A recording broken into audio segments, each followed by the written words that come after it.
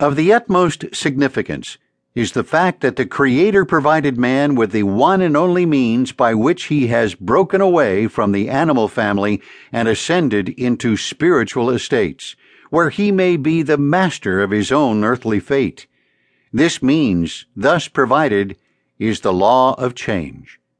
By the simple process of changing his mental attitude, man can draw for himself any pattern of life and living he chooses, and make that pattern a reality. This is the one and only thing over which man has been provided with irrevocable, unchallenged, and unchallengeable powers of absolute control, a fact which suggests that it must have been considered by the Creator to be the most important prerogative of man. Dictators and would-be world conquerors come and they go. They always go, because it is not part of the overall plan of the universe for man to be enslaved.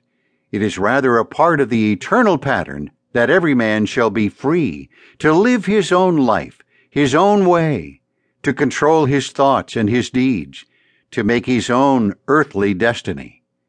That is why the philosopher who looks backward into the past to determine what is going to happen in the yet unborn future cannot get excited because a Hitler or a Stalin momentarily basks in the light of his own ego and threatens the freedom of mankind.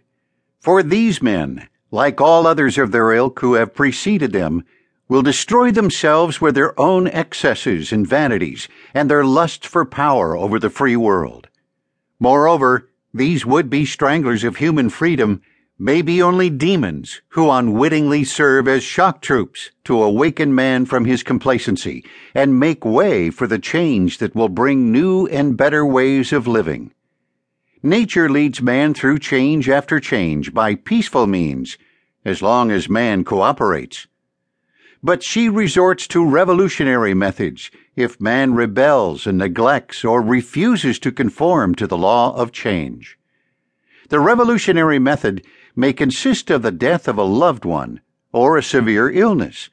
It may bring a failure in business or the loss of a job, which forces the individual to change his occupation and seek employment in an entirely new field, where he will find greater opportunities which he would never have known if his old habits had not been broken up.